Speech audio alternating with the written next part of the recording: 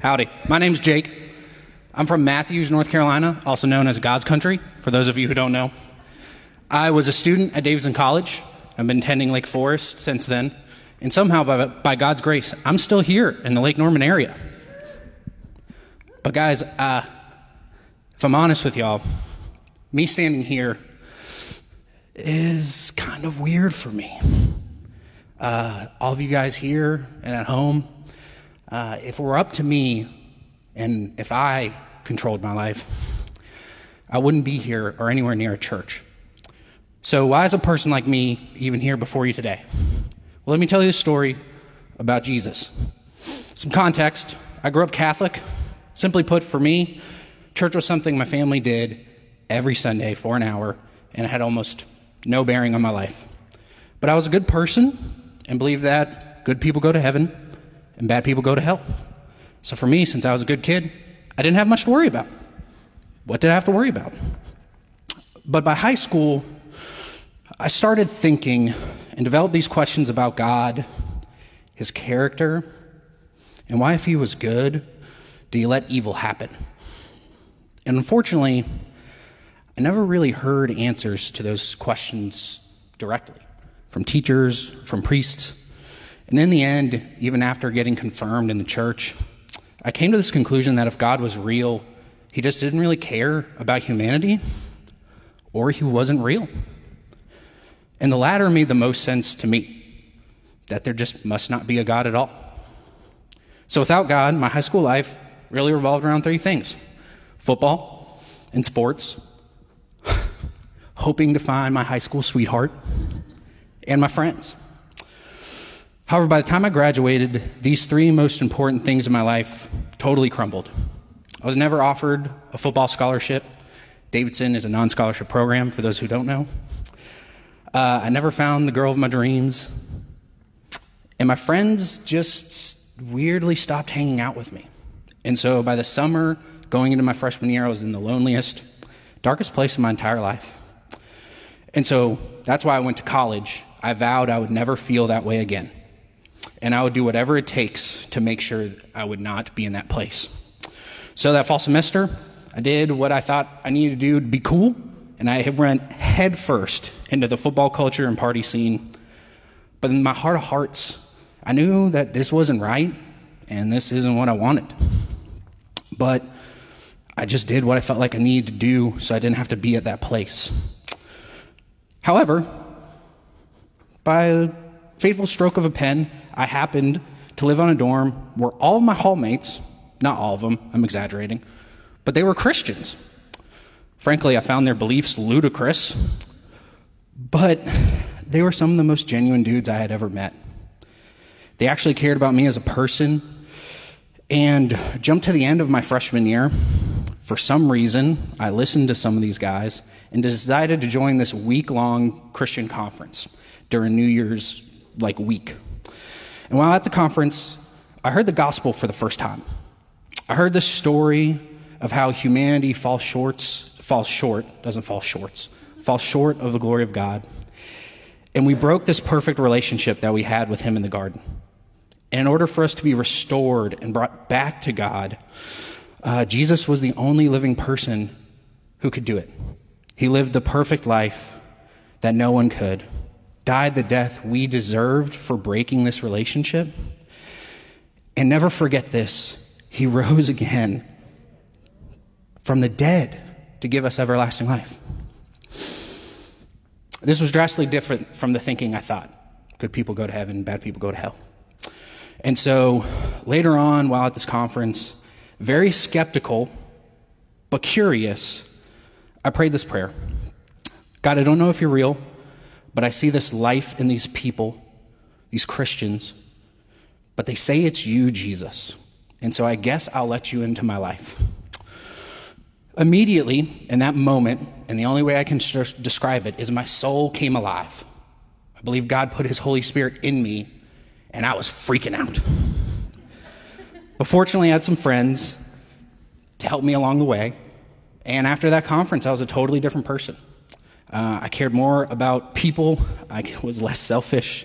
And I had this beautiful time with a fullness of joy, with deep, authentic relationships where I spiritually flourished. However, since graduating, the reality of walking with God has become a little more weathered and a little more worn. Honestly, if I'm being straight with you guys, I still struggle with letting God be at the center of my life. I will try my hardest to control and handle all of life's burdens, put it on my back out of my abilities, and not let God lead. And this has created a bit of a cycle where inevitably I reach my limits. I can't hold on any longer. And when it feels like God has abandoned me and left me dry and kind of empty, like it's a wilderness, a desert, that this experience with him is hard. And in these darkest moments, I'll cry out to him and say, God, why have you abandoned me? And his response is really simple. Jake, I haven't left you. I will be with you till the very end of the age. And so I've learned that when I hear this, I realize what has happened is I've abandoned him. I've said no to God. I want to do my own thing without your input. And fortunately, God knows this about me already. And like a good father, he has still given me Jesus, who is the fountain of living water. So I just tell you guys now that in this current wilderness season of my life, I'm trying to rest in those streams of water and just encourage that you guys know that you're not alone if you're feeling that way. But y'all, that's my story, and I'm sticking to it. So.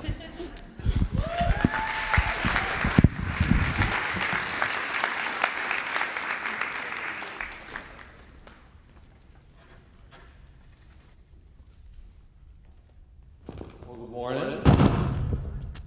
Hazard of wearing a mask and a microphone. It falls off when you take one off. Good morning. I'm Michael Flake, one of the pastors here. Great to be together as a church family this morning in the Y and online. Fun to worship together. Jake, thank you for getting us fired off in a great way. Jake is, if memory serves me right, Jake, you've been here since the very beginning. That's my memory, but we'll put that we'll check that against, we'll have the historians look into that. Whether you are cautious about Jesus, curious about Jesus, or committed to Jesus, there is room for you here. This is a safe place to learn, to grow, and to change. So long as you don't have it all together, you'll fit right in. We're going to continue today our year-long series of sermons called The Story. We are looking at, you want to borrow that for a minute? Thank you. We are looking at the big picture of the Bible through this series of sermons year-long that we call The Story, because God has from the beginning of time been writing a great story in this world, and he calls you and me to come and find our place in it. Now, to make the Bible seem a little less big, a little less intimidating, we also have a number of resources available so that you can try to go a little bit deeper in studying the Scripture or just reading it for the first time. So we have videos, we have a reading plan. If you would like your Bible app to read to you, it can be a listening plan. We have a family reading plan. You can find all this on our website or in our weekly email we send out on Mondays or Tuesdays. It has that week's part of the plan right there. So thus far, in case you're joining us for the first time today, thus far, against the backdrop of a beautiful creation marred by rebellion and sin and brokenness, we are watching God's redemptive plan begin to take shape. God is picking up the broken pieces to make a work of art, and he is starting with the broken pieces named Abraham and Sarah, promising that through their family he will bless the people of every family. God says to them in Genesis 17, I will establish my covenant as an everlasting covenant between me and you and your descendants after you for the generations to come, to be your God and the God of your descendants after you. An everlasting covenant, an everlasting promise of commitment. And this everlasting promise culminated in Jesus the Christ. He was born from the biological family of Abraham and Sarah. Jesus sits at the center of God's plan just as he wants to sit at the center of our lives. So through Jesus, we see that the everlasting covenant, the everlasting promise, is between God and all those who come to trust and depend upon him. In other words, not just the biological descendants of Abraham and Sarah, but the spiritual descendants of Abraham and Sarah, those who come to say yes to God. So God is building up a family of faith, and we're in the part of the Bible that's the early days of the building up of that family of faith. The promise is beginning to unfold, so we check back in on God's redemptive plan, and we will see how humans always find a way to mess things up. And yet God is faithful. So Abraham and Sarah have a son named Isaac. That was last week. Isaac and his wife Rebekah have twins named Esau and Jacob, and we are watching God's work from generation to generation to generation. Esau grew up to be an outdoorsman, an impulsive man. Jacob grew up to become something of a mama's boy who was also a schemer, a manipulator. He always had to be in control. Sounds like they could have benefited from some family counseling. Probably could have, but they did not go. And so Jacob schemed Esau out of his inheritance, and then he fled. The family of faith started to rip apart. Jacob remained distant from his family for over a decade. And during that decade away, he built a life of his own. He had 12 children by multiple women. Sounds like one of those, Maury episodes? This is in the Bible, though. He had 12 kids by multiple women. Jacob is an unlikely hero, to say the least. And then after his decade of estrangement, Jacob gets word that his brother Esau is coming towards him with an army. So what does Jacob do? He doesn't run, but he schemes. And so he sets up these waves. His household is going to go and meet Esau in waves, and each wave will have gifts. So Esau will encounter the first wave, get a bunch of gifts. He'll encounter the second wave, get a bunch of gifts. He'll encounter the third wave, get a bunch of gifts. On and on and on. And then at the very last wave is going to be Jacob's children, and Jacob will be there standing behind his children. That's Jacob's plan. He is going to hide behind his own children when he meets his estranged brother. He is a manipulator. He stays in control at all costs. He will use his gifts, his wealth, his children to soften his brother's anger. That's the plan. So the night before Jacob is reunited with his estranged brother Esau and Esau's army, everybody goes to sleep, ready to wake up the next morning and do the go in waves strategy. Everybody goes to sleep, that is, except Jacob. Jacob cannot sleep. And then the new day dawns, and something seems different. Jacob seems different. Genesis 33 says that Jacob sees Esau and his army of 400 men approaching, and Jacob does not hide behind his family. In fact, Jacob goes out in front of his family and bows down to Esau, and this is what happened. Genesis 33:4. Esau ran to meet Jacob and embraced him. He threw his arms around his neck and kissed him, and they wept. And they wept. It's not a scene of family ruin, it's a scene of family reunion. Imagine how powerful that line would have been if I hadn't stuttered on it. Watch it 11, see if I nail it that time. It is not a scene of family ruin, but a family reunion. And Jacob does not scheme, right? In fact, Jacob abandons his manipulation plan. He doesn't try anything tricky. He just walks out to his estranged brother and embraces him. It kind of makes you wonder, what happened to Jacob?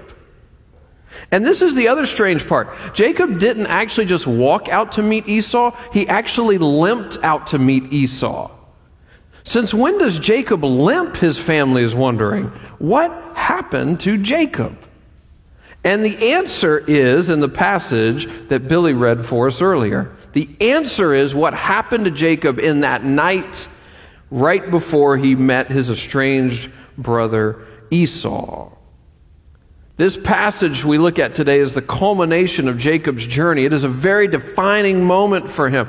The night before he meets his estranged brother, the night he decides to abandon his scheme. So this morning I want to ask you, how do you grow spiritually? How do you grow spiritually? You might say, well, you participate in worship, or you go to church, right? Whether in the Y or online. You might say, well, you love your neighbor. You read the Bible. You get in a community group. You serve regularly. You help those who are in poverty. You give proactively to God's work. You pray. Those are all great answers. This morning, I want to add one more answer. How do you grow spiritually? You struggle. You struggle. You wrestle with God. You struggle with God. Sometimes late at night, when nobody else knows.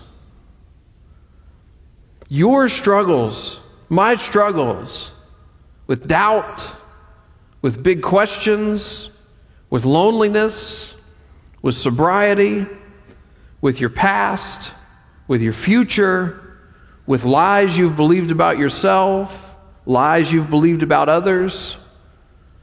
This struggle, this wrestling is not in vain. Because on the night before Jacob met his estranged brother Esau, out of nowhere, this defining moment happened for him. Genesis 32, verse 24. So Jacob was left alone, and a man wrestled with him till daybreak. When the man saw that he could not overpower him, he touched the socket of Jacob's hip so that his hip was wrenched as he wrestled with the man. Now, as a little kid, I was thrilled to learn that there was wrestling in the Bible. Because if my brother and I got a little bit overzealous, we could say, but Mom, it's in the Bible. So Jacob has already sent his family ahead as part of the manipulation plan, and he's left all alone in the darkness. He cannot sleep, and a man grabs him. What is Jacob thinking? Probably, this is Esau coming to kill me under the cover of night. But he realizes it's not Esau.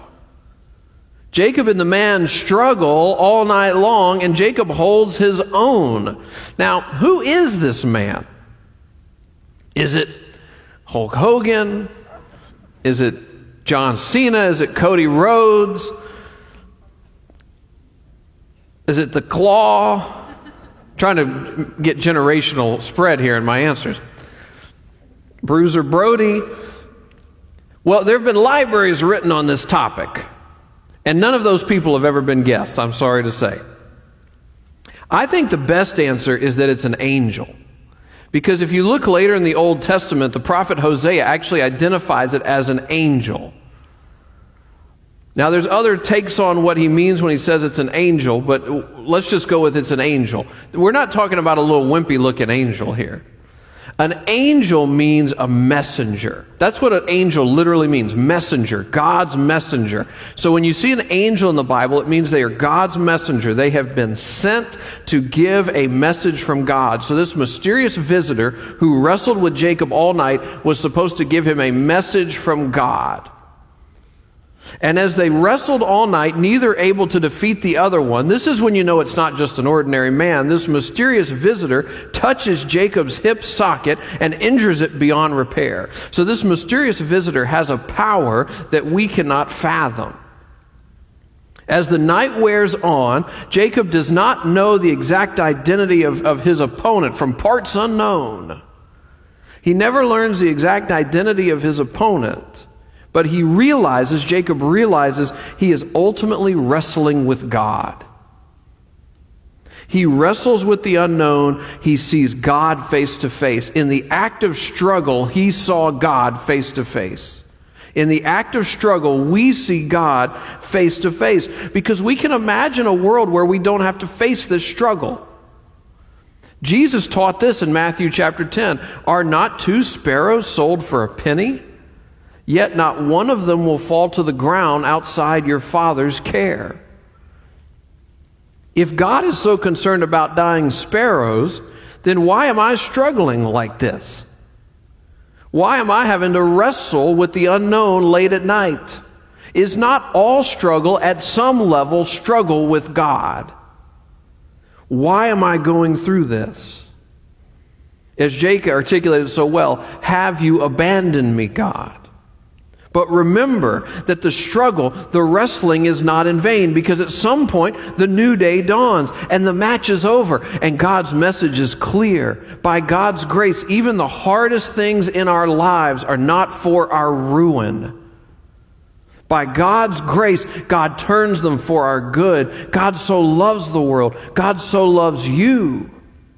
And God desires to be with His people even in the struggles that we face. Wrestling and struggle is when Jacob was closest to God. I'll say it again. Wrestling and struggle is when Jacob was closest to God. The night of hardship did not push Jacob away from God. It pushed Jacob towards God. It was, in a good way, a defining moment for him. Because through this match, this wrestling, this struggle, God sent him a message loud and clear as His beloved child. What is that transformative message? 2 points. The transformative message that God sent to Jacob through this night of wrestling, and maybe a transformative message He wants to send to you and me. Are we ready? Number one, number. God's transformative message to Jacob. Number one, you are not who you think you are. You are not who you think you are. Verse 26, Jacob replied, I will not let you go unless you bless me. The man asked him, what is your name? Jacob, he answered. Then the man said, your name will no longer be Jacob, but Israel, because you have struggled with God and with humans and have overcome. So God transforms our identity in the midst of our struggles with Him. Because these guys they're long into the match now. They're trying to get each other in the scorpion deathlock. And in the midst of that, I had to do some research for this sermon now. And the midst of, Wikipedia has a lot of good information about professional wrestling, in case you were wondering. In the midst of the match, though, Jacob's very identity becomes changed. God's messenger says, Jacob, you are now Israel. You are no longer a manipulator. That's what Jacob means. You are an overcomer. That's what Israel means.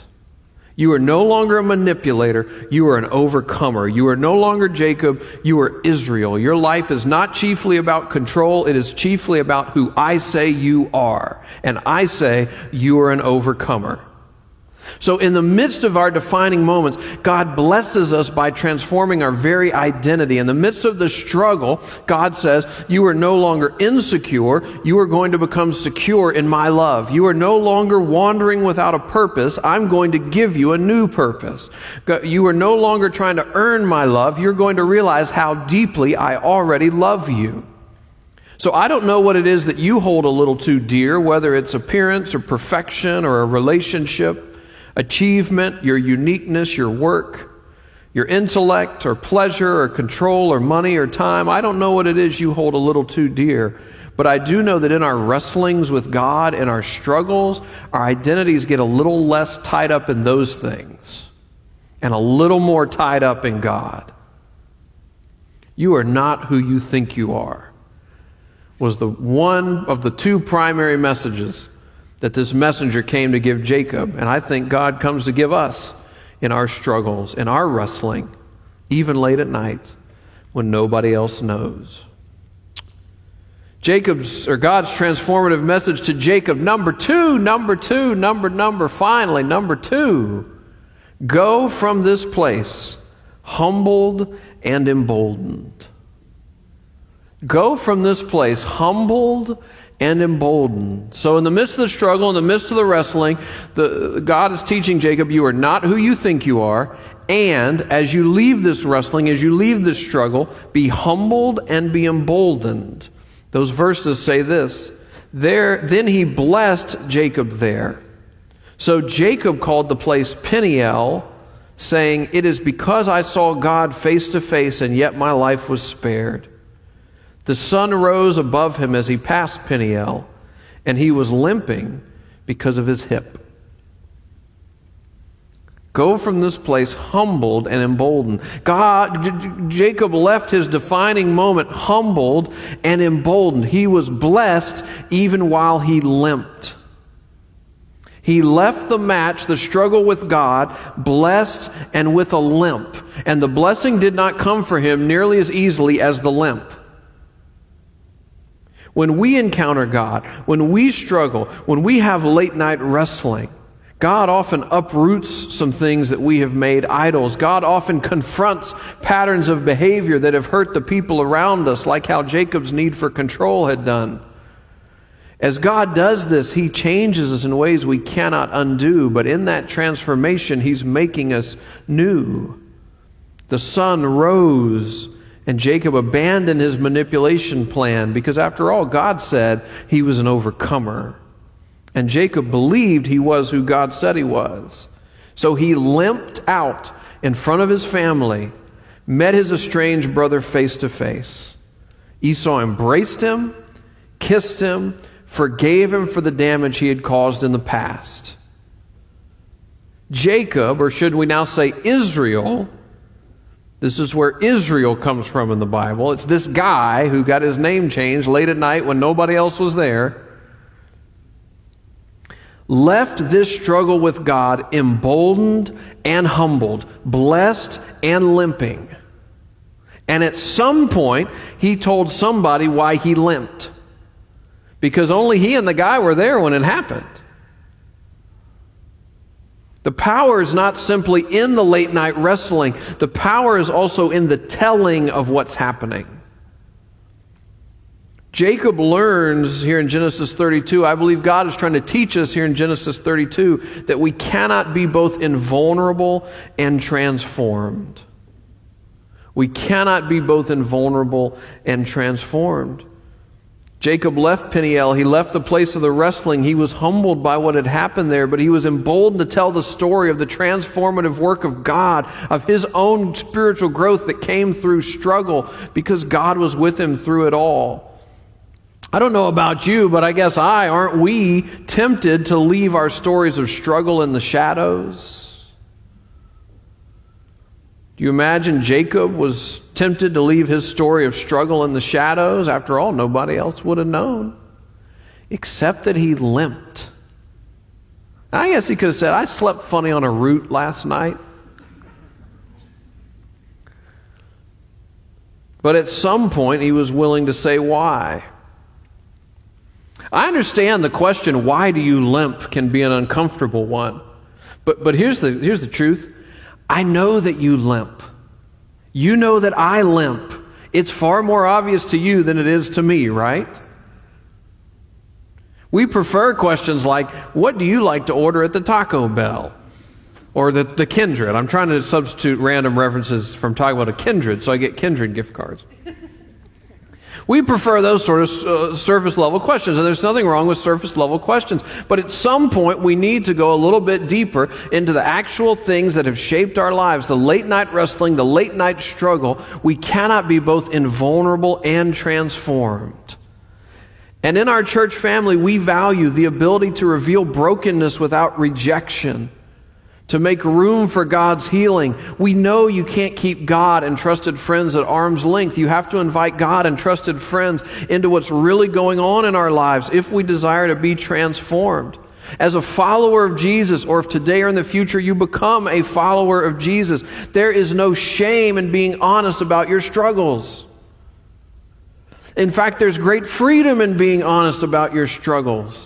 Jacob was not the last person to wrestle with God late at night. In fact, he's not even the most noteworthy person who wrestled with God late at night. Centuries later, on the night before he would die on a cross, Jesus couldn't sleep. He stayed up all night, struggling with God.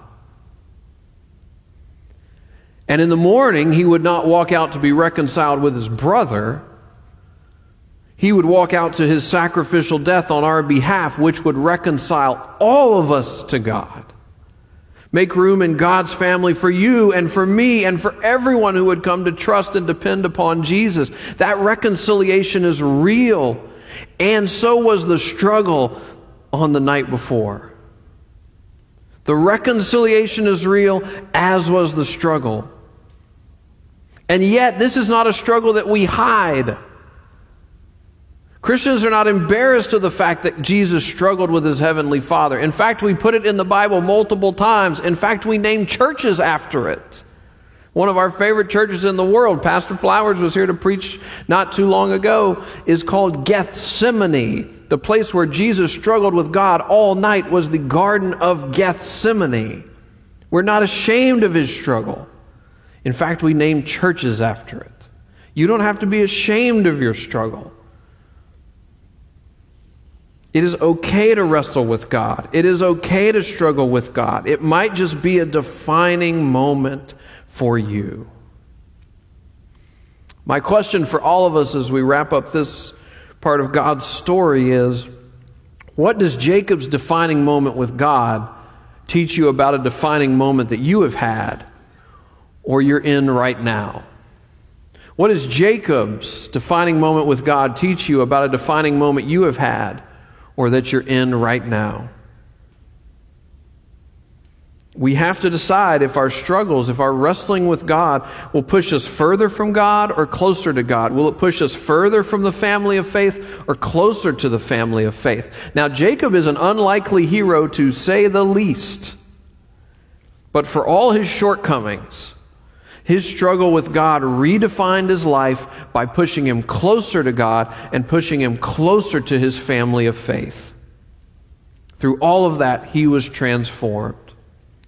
The arms of this church, and more importantly, the arms of the Lord Jesus, are always open wide to receive you, even in your struggles.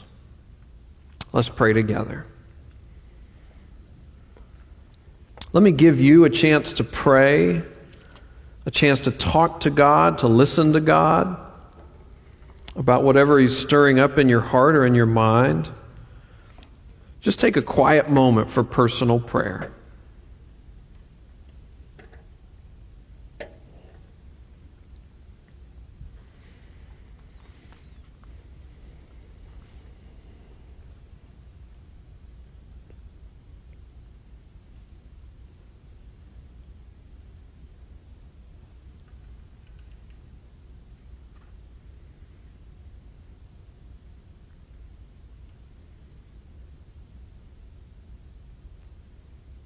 Lord, I thank you that you are the God who blesses us, even as we limp.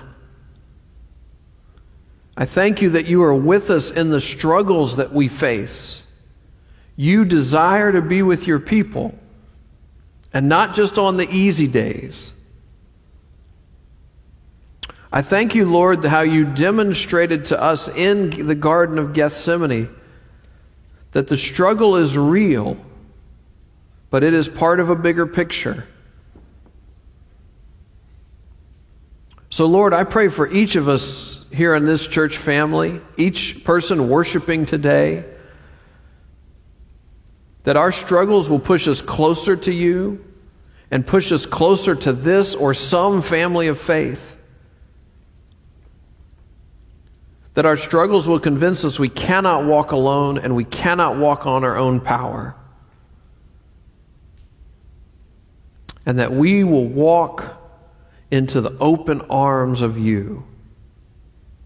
Lord, for those of us who already follow you, that we will come to rest even more deeply in the identity that you've given us and in the things you have both humbled us and emboldened us to be about in this world.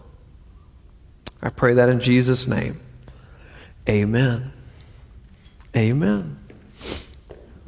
Well, we would love to pray for you today. Please let us know how in the gym you can submit prayer requests in the basket on the way out the door. Online, you can submit prayers at davidson.prayer@lakeforest.org. If you have any tithe or offering to give online, that's at lakeforest.org/give. And in the gym, in the wicker basket on the way out the door. Let's continue in our worship together.